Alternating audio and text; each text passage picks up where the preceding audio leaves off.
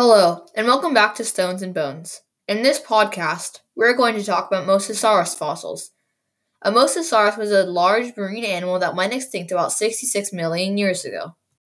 The Mosasaurus had many things that fossilized in its bodies, such as a jaw, skull, and teeth. A fun fact about the Mosasaurus is that it could be bigger than a T-Rex.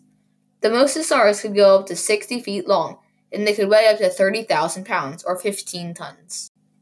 A school bus can go up to 30,000 pounds. To put that in perspective, Mosasaurus were huge marine animals, and they are being actively collected by many people around the world. Prices for Mosasaurus teeth and jaws can have a very large range. A single tooth only about an inch or two is about only $10. Mosasaurus teeth can also be rooted from the mouth, not just the lone tooth. A rooted Mosasaurus tooth, about 2 inches, can go for about $30.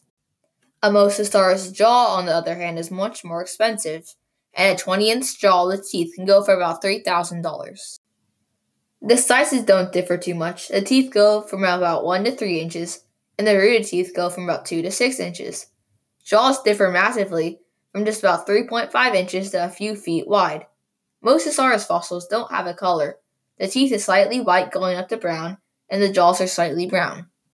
The Mosasaurus was discovered in Holland in 1764 in a limestone quarry near the Moose River. Just like any other fossil, Mosasaurus fossils are mined in many places around the world, from Australia to South America. Mosasaurus is distributed around the world, and there are mines everywhere mining these fossils.